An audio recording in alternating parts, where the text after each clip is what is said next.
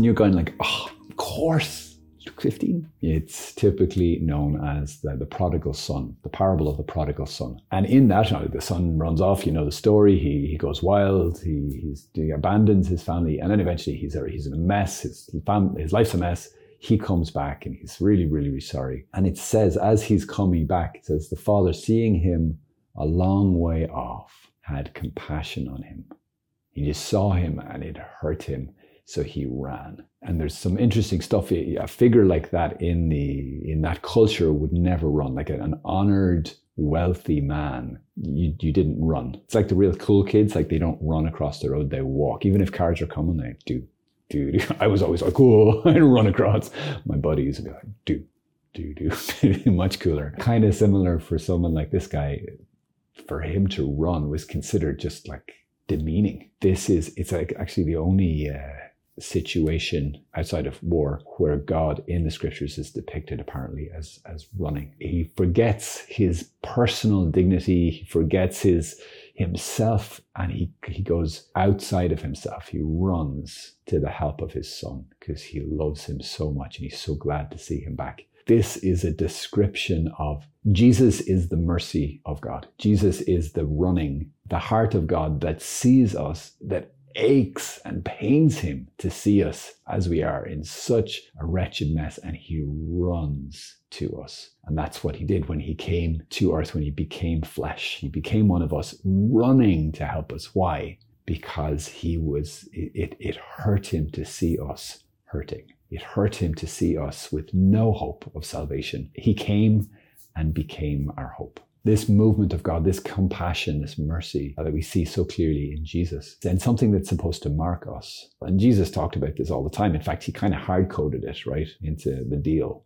in the Our Father. Forgive us our trespasses as we forgive those who trespass against us. So forgive us our sins insofar as we will forgive others their sins. It's like we kind of have signed the contract if we're followers of Jesus. We've signed a contract that says, only forgive me, Jesus, if I forgive others, meaning I have to show this fruit. If I don't show the fruit of mercy, then I will not receive mercy. Jesus talks about it too in lots of places. Now, these acts of mercy come in kind of two different directions. The church's tradition has sort of called them the corporal works of mercy, which means kind of the physical bodily works of mercy, and then the spiritual works of mercy. Spiritual works of mercy are things like evangelizing, teaching the faith to people, correcting people who are like morally all over the map, that sort of stuff. And then you have the corporal works of mercy, which are really obvious, and you can basically see the list in Matthew 25. Feeding, I was about to say feeding the naked. You could do that.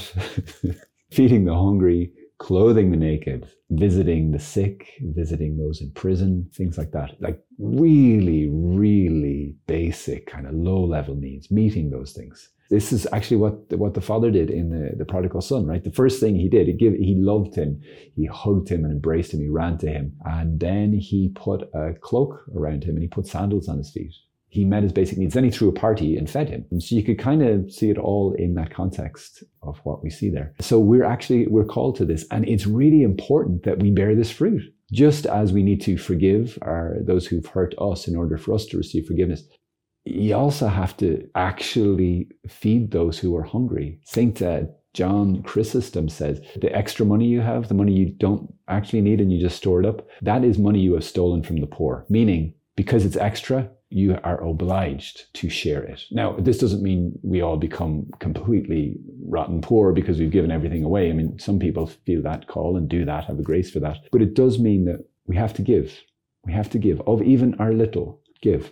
This movement from having received, let's say I have a good wage, and I pass it on. Not all of it, but some of it, a portion of it, because I have been so blessed, I want to bless others. You are the hands and the goodness and the kindness of God on the earth.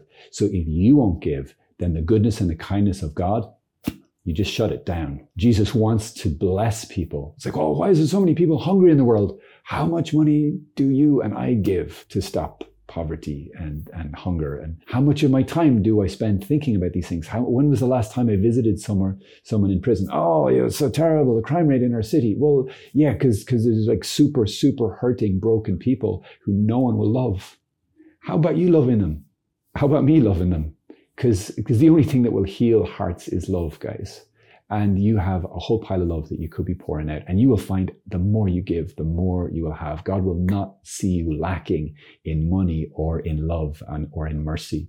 As you give, so you will receive. And you will get a good measure, pressed down, shaken together, and overflowing in your soul if we'll embrace this attitude of giving. Really practically, just on the physical giving, because sometimes it's just like, well, how would I do that? I encourage you, if there's any way you're near a prison or a hospital or an old folks home, if there's a way that you can, just explore that possibility. I realize there's limitations sometimes with COVID and safeguards and all that sort of thing, but just to try is already, I think, to have satisfied a lot of this obligation. But also we can give financially, and really encourage you to consider doing that in some way to those who are more needy than you. I recently went to me and the brothers. We were invited to a local restaurant here, and the owner so he gave us the meal for free. It was very beautiful. It was, I believe, each of our meals was about $6.50. Bradford is super cheap and beautiful meal. So $6.50. You're thinking that's really cheap for a full dinner. Like that's really cheap. So there was 6 of us. That's 6 meals. 3 of those meals could feed in some countries a child for a year. Just 3 of those meals. So about 18, 19 pounds.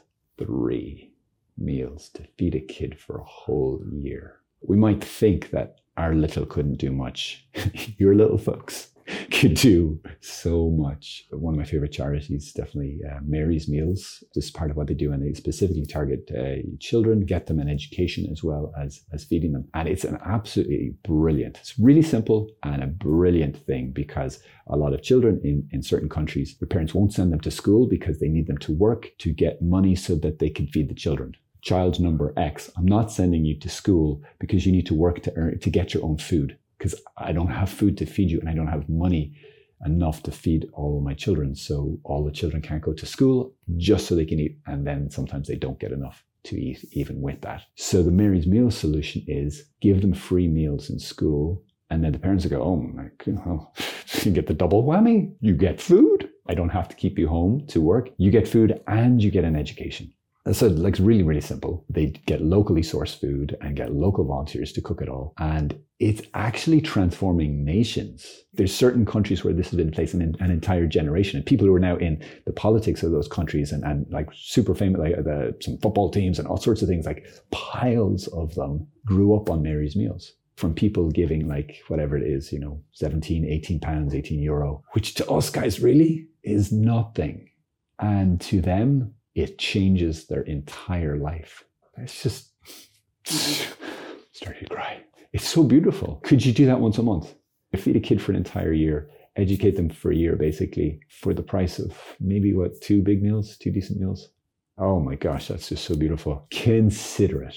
Think about it. This is part of who we are as Christians. This is the heart of Jesus. How much of his money would he give? My goodness. So I think Jesus would forego a couple of Starbucks coffees and a McDonald's or 2 to give you and to give me what we needed. He gave everything.